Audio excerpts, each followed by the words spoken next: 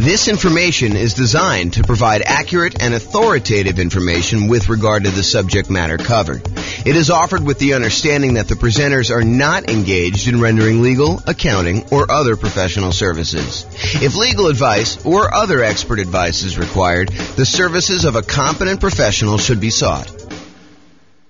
Welcome to the Greenville Real Estate Investing and Real Estate Financial Planning Podcast. Learn all about investing in real estate in Greenville, North Carolina, with a combination of real estate financial planning and modeling with numbers specific to Greenville, plus syndicated, more generalized recordings of live and pre-recorded real estate investing classes, not all of them specific to Greenville.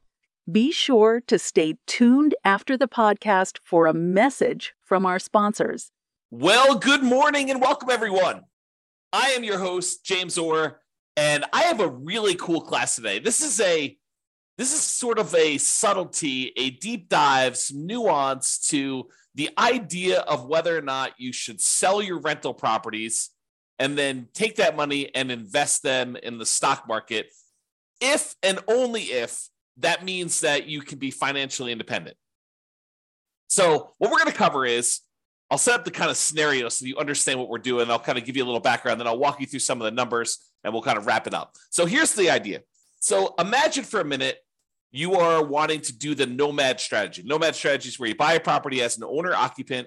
You put 5% down in this case, although you can put any, 3.5%, 0%, you can put more than 5% if you want to. In this case, we modeled it using 5% down.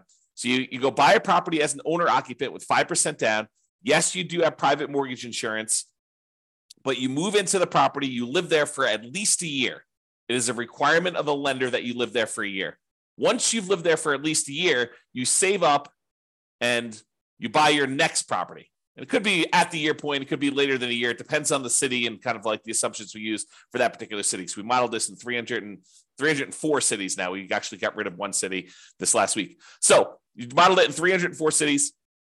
And you buy your next property, you convert the previous one to a rental, and you repeat this process until you have up to 10 rentals.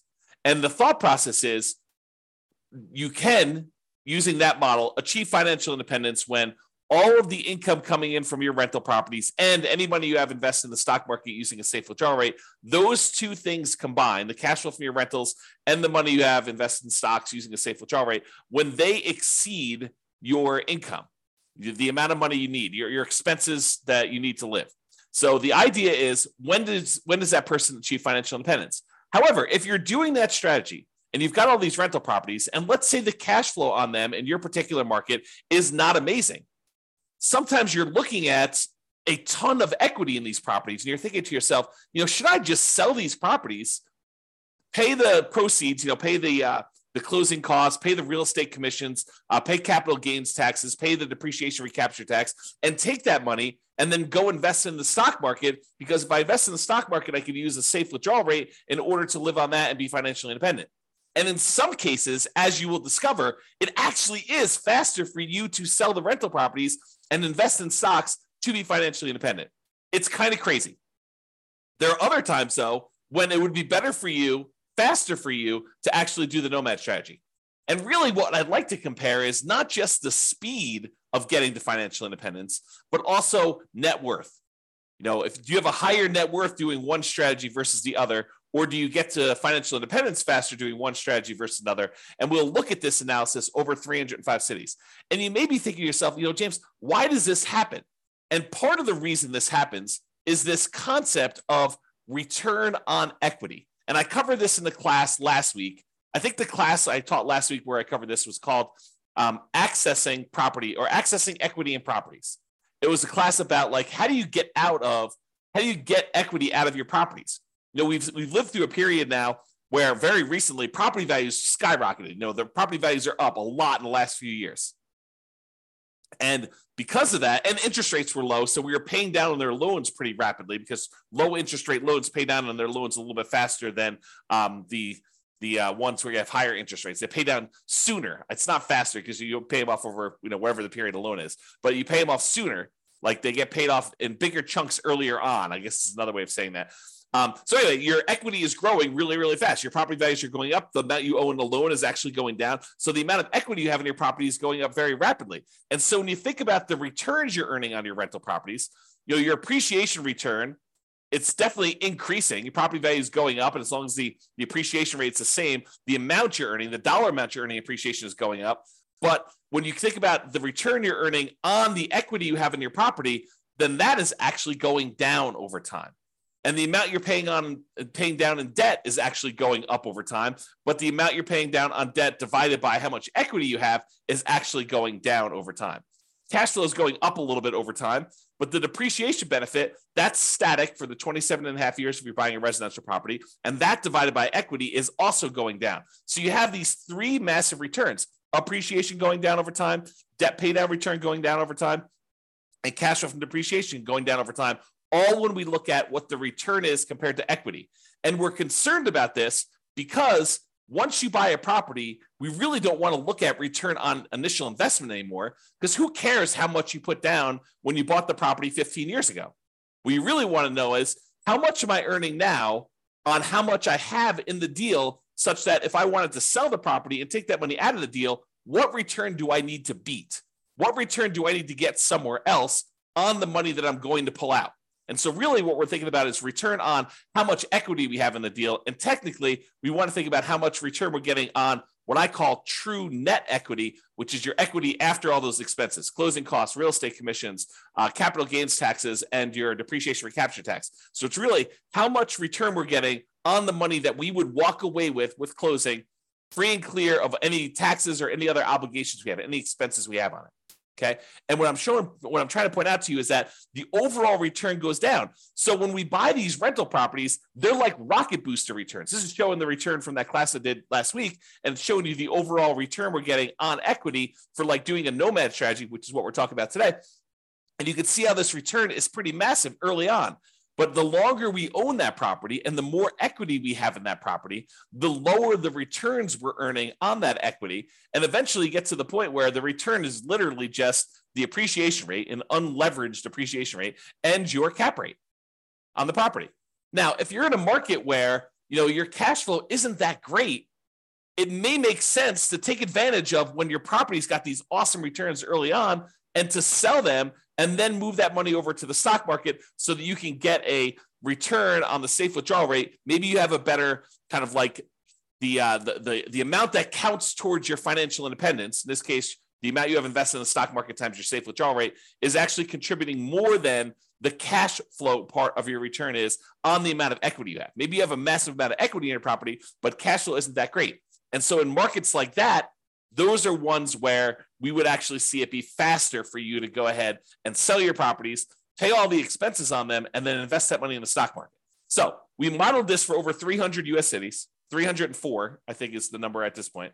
We got rid of one city last week. One of the cities we had picked, I learned, was primarily a over 55 retirement community. Happens to be one of the top 305 cities in the U.S. in terms of population, but it also happens to be a 55 plus retirement community. And so I didn't think it was a representative city to do analysis on. So I've since removed it. So now we're down to 304. Okay. So in this case, we're comparing in both the scenarios, both the cases we're comparing, you are doing the nomad strategy. You're buying a property, you're moving in, you're living there for at least a year until you save up for a down payment. Then you're buying another property, converting the previous one to a rental, and you're repeating this property until you buy up to 10 rentals. In some cases, you don't get to 10. You're able to reach financial independence before you get to 10. In other cases, you're buying 10, almost in 10 years. Okay. So you're doing that. You're putting 5% down and you're doing that. Okay. Now, in one of the scenarios, you are not ever selling any properties. You're just always keeping your properties. You're never selling any of them. That's what we're calling the baseline nomad model. However, in the other strategy, we're saying, look, you're going to do the nomad strategy exactly as the other one was doing it.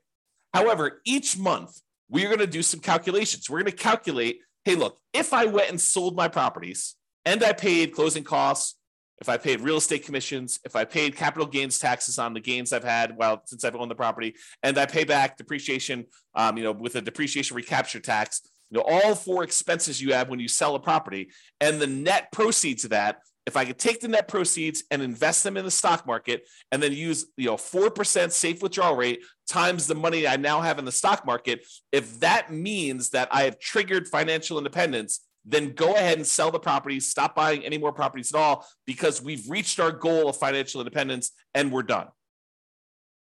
And then I'm going to compare those two strategies, baseline Nomad, where you're not ever selling any properties, to this one where if you actually can be financially independent, then do it. That's what we're talking about here. And you can see the analysis if you want to go drill into the charts and kind of see what's going on, or go look at your individual city and see how your own individual city, lots of tongue twister, individual city has performed. You can go to this URL on the screen and actually see it. Okay. Now, I've already covered what financial independence. I've covered this in previous classes. I'll do a really brief one here. Really, we're saying you're financially independent when the net positive cash flow from your rental properties is after all your expenses, your principal, vacancy, principal, interest, taxes, PMI, insurance, maintenance, management, all those expenses come out. The net positive cash flow from that counts towards you being financially independent. Any invested assets you have times your safe withdrawal rate. So any money you have in the stock market or bonds, or any loans you've made as a lender, if you want to be a hard money lender or something like that, all of that money, that big pile of money times a yearly safe withdrawal rate would count. So the 4% of whatever that dollar amount is. If you had $1 million invested in stocks and bonds and loans out there as a hard money lender, then it'd be about $40,000 a year would count towards you being financially independent, plus all three passive income types: Social Security, annuities, and pensions, which we're not modeling in this particular scenario. So we're really focused in on cash flow plus any safe withdrawal rate times, the amount you have invested. So those are really the sorts of financial independence. When those exceed your living expenses, that's when you're financially independent in our modeling. All right, so let's talk about our assumptions. Man, I've got like a slow tongue today where I'm like being tied up with all my words. Maybe I should slow down. Maybe that's what's going on here. All right, assumptions. So each city's modeling uses their median home prices and estimated rents on those properties. We did not apply any of the 88 strategies we have to improve cash flow. So this is not like an optimized strategy where, you go into that market, or you live in that market and you're like thinking, there's no way I can achieve what he told me because there's no way I can find those types of deals. No, we basically took off the shelf properties, median home prices, and the estimated rents you can get on those. And that's what we use. It should not be hard for you to mimic our results. Okay. In fact, you could really improve on our results. Further, with our assumptions. So the job income does vary based on the city so that they can afford a property in their market. I didn't want to say, if everyone makes $5,000 a month and someone in California could never buy a home in that marketplace. So I say, hey, look, your job income is in line with whatever the price of houses are there so that you can qualify for an owner-occupant property. In cities where they have a higher income, they then need more passive income, investment income, and or rental income to be considered financially independent.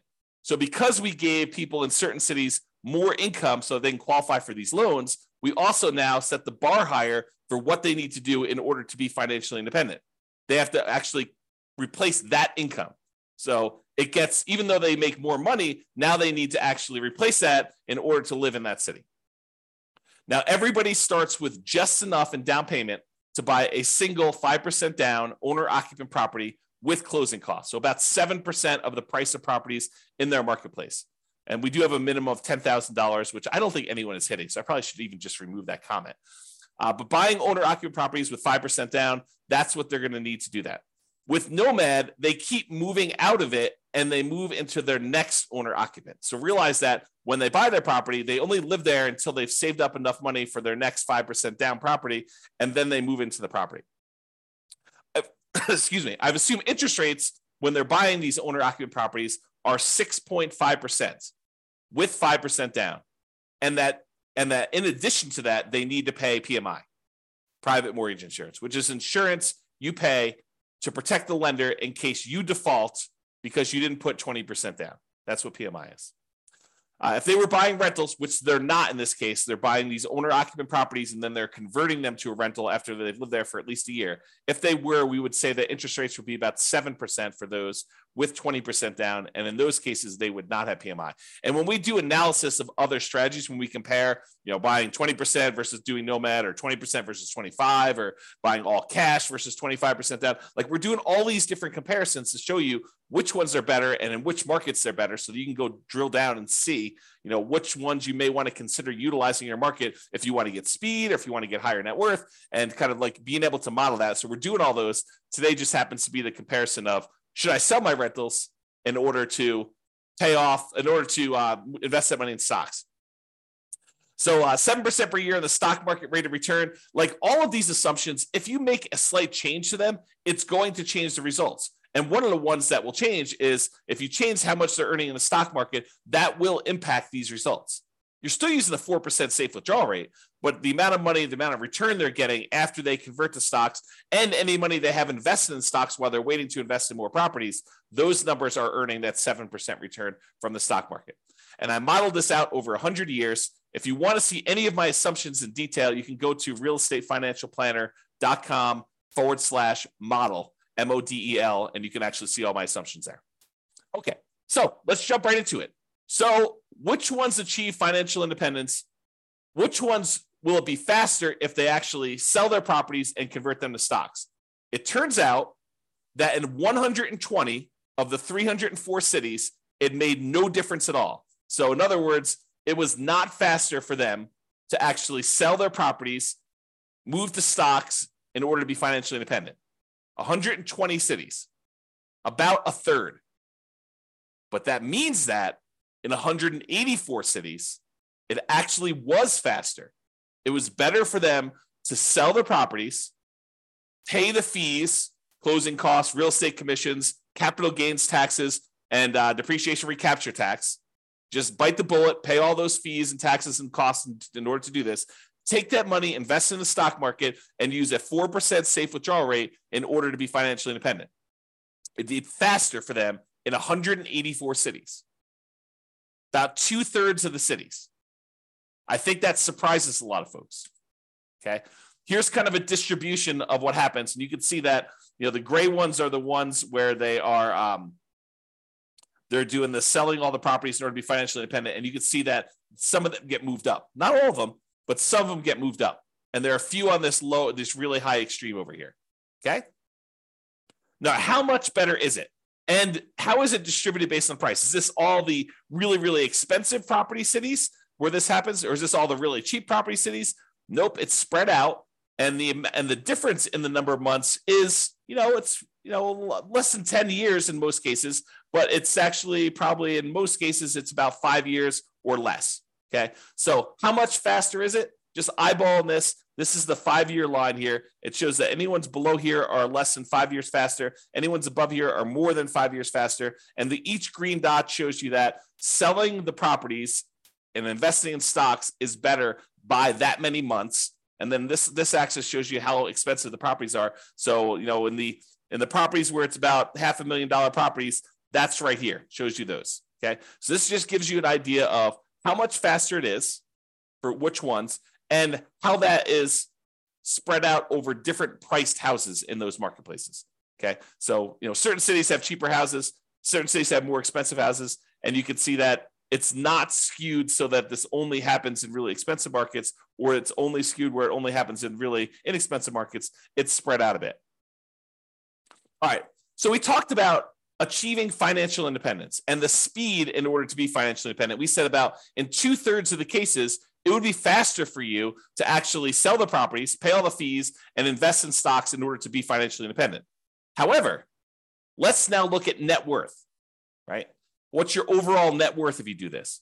And in 44 cities, about 15% of the time, you would have a higher net worth at year 40 if you actually did not sell your properties and just kept them. So about 15% of the time, you'd have a higher net worth. In 260 cities, it didn't make any difference at all. 260 cities, no difference at all. With 184 with 44 cities, you would actually have a higher net worth. Now, this is at a snapshot in time in year 40. If we went out to year 50, these numbers would be different, right? Because whenever you go and you sell all these properties, you're probably lowering your net worth. You're paying all the costs in order to get at that equity. You're paying your closing costs and real estate commissions. You're paying your capital gains taxes. You're paying your depreciation recaps. All of those are pretty expensive to get at that equity to begin with. And then if you're earning 7% in the stock market, that 7% has to be greater than the return you're earning on your rental properties in order for you to have a higher net worth, which in most cases is probably not. Okay. So this is a snapshot in time showing you that in 44 cities at year 40, it would be better for you to keep the properties. And it shows you the distribution for those. And it tends to be the ones on the lower end of the price point is where that happens. Okay. That just happens to be where it is. All right. So let's take a look at some of the summary stuff. So when you look at it, and I have average and I have median here. So on average, selling the properties, if it means you're able to be financially independent, speeds up your time to financial independence on average about 21.6 months, a little less than 2 years. So it's a little less than 2 years faster to do that. Now, that's not a huge difference. It's 4% better when you sell your properties. Okay, if you want to think of it that way. That's on average. If we look at the median, the middlemost number, it's just over a year. It's a year and 3 months, 15 months. And that's 2.9% better or faster to have done that. Okay. As far as net worth goes, when you do the nomad strategy and you don't sell any properties, your net worth on average is 11.168 million. So 11.1 million in year 40. When you sell all the properties, your net worth on average is 10.8 million, a difference of about 329,000. Now, I want to point something out to you. We're talking about numbers 40 years in the future. If you want to think about what that means in terms of today dollars, it's about 1/3 of that. Okay. So, 11.1 million is probably a little less than 3 million in today's dollars. I'm sorry, a little bit less than 4 million in today's dollars. Okay. And 10.8 million is less than that, but not that much. The difference is 329,000. That's like a difference of about 110,000 in today's dollars. So we're not talking about huge differences. It's a 3% difference in net worth. So again, not huge when you do that. Now let's talk a little bit about risk. Oh, by the way, that was average. The median net worth difference is 8.1 million versus 7.6. or a difference of 477,000. In today's dollars, that's like, $150,000 or so. It's 5.9% better for you to have done the regular nomad, not paid those expenses. But you're trading a little bit of net worth in order to be able to be financially independent earlier, faster.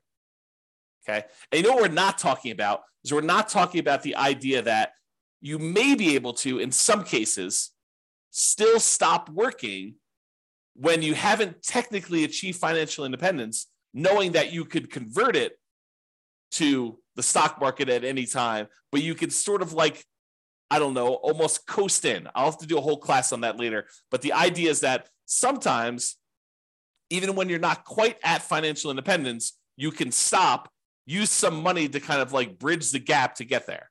Okay. Imagine for a minute, you're looking at your rental properties and you realize that a whole bunch of properties are going to pay off a year from now, but you have more than enough cash set aside to get you to that year point. And at the year point, when your properties get all paid off, your cash flows are going to increase massively and you'll be financially independent at that 1 year point, a year from now when you pay off the properties. But let's say your living expenses are $10,000 a month and you've got $500,000 in cash somewhere. Could you go spend $120,000 from your cash, stop working a year early, knowing that a year from now, when the properties are paid off and your rentals are going to provide more than enough cash flow in order to support you at that point, could you go and do that? Sure. If you have $500,000, you probably do it 2 years early, right? And so we're not talking about that as a strategy, which is probably a whole separate class. All right, let's talk about risk. When we look at risk, really the baseline nomad is going to be a little bit less risky when you're looking at things until you get to the point where you sell off the properties and then you get rid of a bunch of debt, and that becomes less risky for you to have sold off the rental properties at that point. So if you think about it this way, one of the ways we measure risk is a whole bunch of measures related to debt, like your debt to income or your debt to your net worth or your debt to your liquidity or debt to your account balance is another way of saying that, or how many months of reserves you have based on how many rental properties you need to kind of like have reserves for.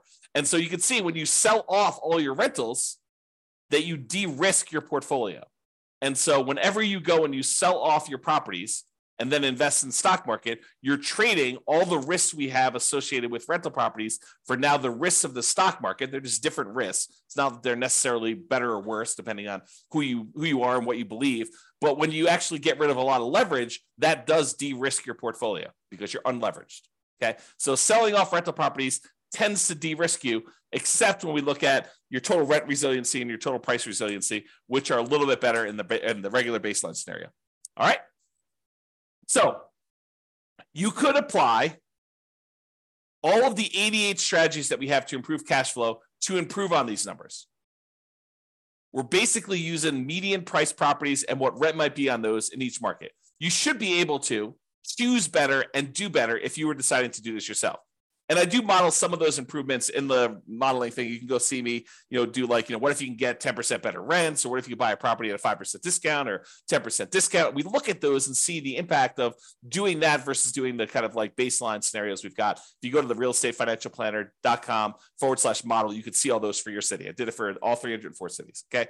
Now, realize I am not an expert at your market. If you go look at the numbers and you're like, hey, James, these numbers are not what I'm seeing in the marketplace, and you're an expert at your market, please do reach out because I want to improve the numbers. And I don't know your market, right? Like I live in Northern Colorado. I don't know your market specifically, but we're doing analysis on all these based on, the numbers that I could see. So if you come to me and say, look, we need to change this, prices are actually about 10% less and rents are, about 5% more. And you tell me that anyone can achieve that. It's not like, a killer deal that only you can find and that there's only one of them every 6 months. We want to find something that not the best case, but what any real estate investor could go and expect to achieve in your marketplace. So if you come to me, we can rerun all the numbers and do that. And then we'll update all these charts and stuff.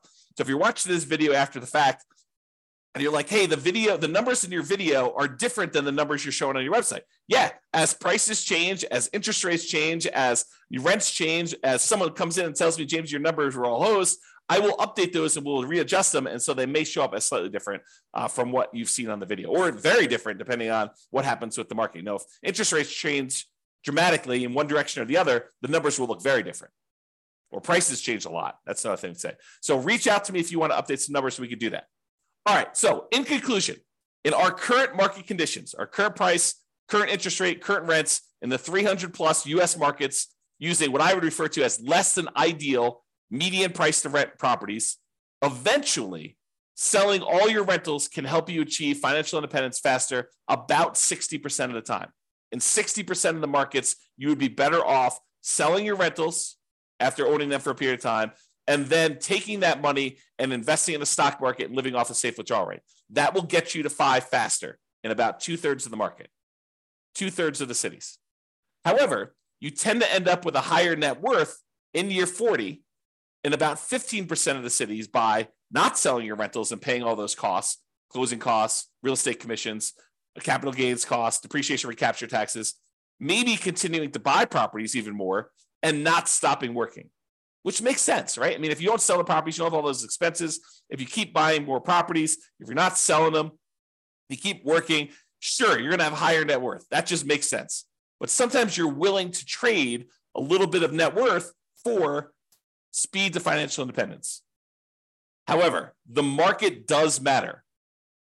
You would not be able to improve your time to financial independence in every market by doing this. That's why you really need to go study your market, which I've done all the analysis for you. Go look at it. If you got questions, reach out. But it's best for you to look closer at your specific market and apply as many of the 88 cash flow improving strategies as practically possible to improve on your own personal implementation. So go check out realestatefinancialplanner.com/model, and you could do that. This has been James Orr. I hope you like these classes. I like going into this detail where we could show you the impact of changing your strategy and how doing one little thing differently or having one little tweak in how you implement your plan can have massive impact on things, and how it's much better in some markets. And it's not always universally true, which is why there's a lot of arguments in these online discussion forums and amongst people where they say, hey, it's always better to put 20% down. It's always better to put 25% down. It's always better to not pay off your rentals. It's always better to pay off your rentals. People have these different opinions on things. And the point is that in some cases, it actually is better to do one way. In some cases, it's better to do it the other way. And sometimes it's split. Sometimes it's universally true, but most of the time it's not universally true. It's sort of like it depends. And that's why we're going over this stuff. All right. Hope you enjoyed. This has been James Orr. Have a great day, everybody. Bye-bye for now. With home prices up, mortgage interest rates up, and rents up, but not quite enough to counteract the higher prices and interest rates, cash flow on rental properties in Greenville is harder than ever. Book a call with the Real Estate Financial Planner to apply our proprietary 88 strategies to improve cash flow on your rentals. See the show notes for a link to schedule your call and improve your cash flow today. If you're a real estate agent, lender, or professional in Greenville that wants to help our real estate investor listeners, consider reaching out to learn about collaboration opportunities with this podcast. We'd love to add more value to our listeners by having you assist our investors buy, sell, and finance their real estate investments. See the show notes to schedule a call to discuss collaboration opportunities